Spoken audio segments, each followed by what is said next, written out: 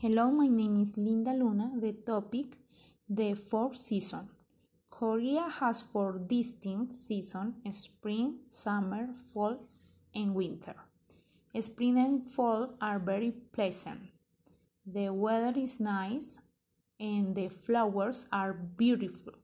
When the leaves change, many people go hiking or go for a walk in the park just to enjoy the pretty colors. The only problem I have with those two seasons is that they are too short. It seems that the summer and the winter last longer than the spring and the fall. It is a shame that the mild seasons go by quickly, and the intense season stay with us longer.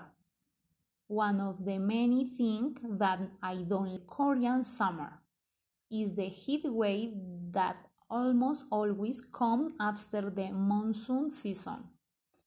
The weather forecast even worse against people getting frustrated because of the humidity and give advice to take it easy.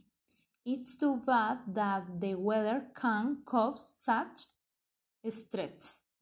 But when it gets really hard to concentrate on anything and it feels like you're going out of your mind, you know it is time to take a break, pack up, and get away.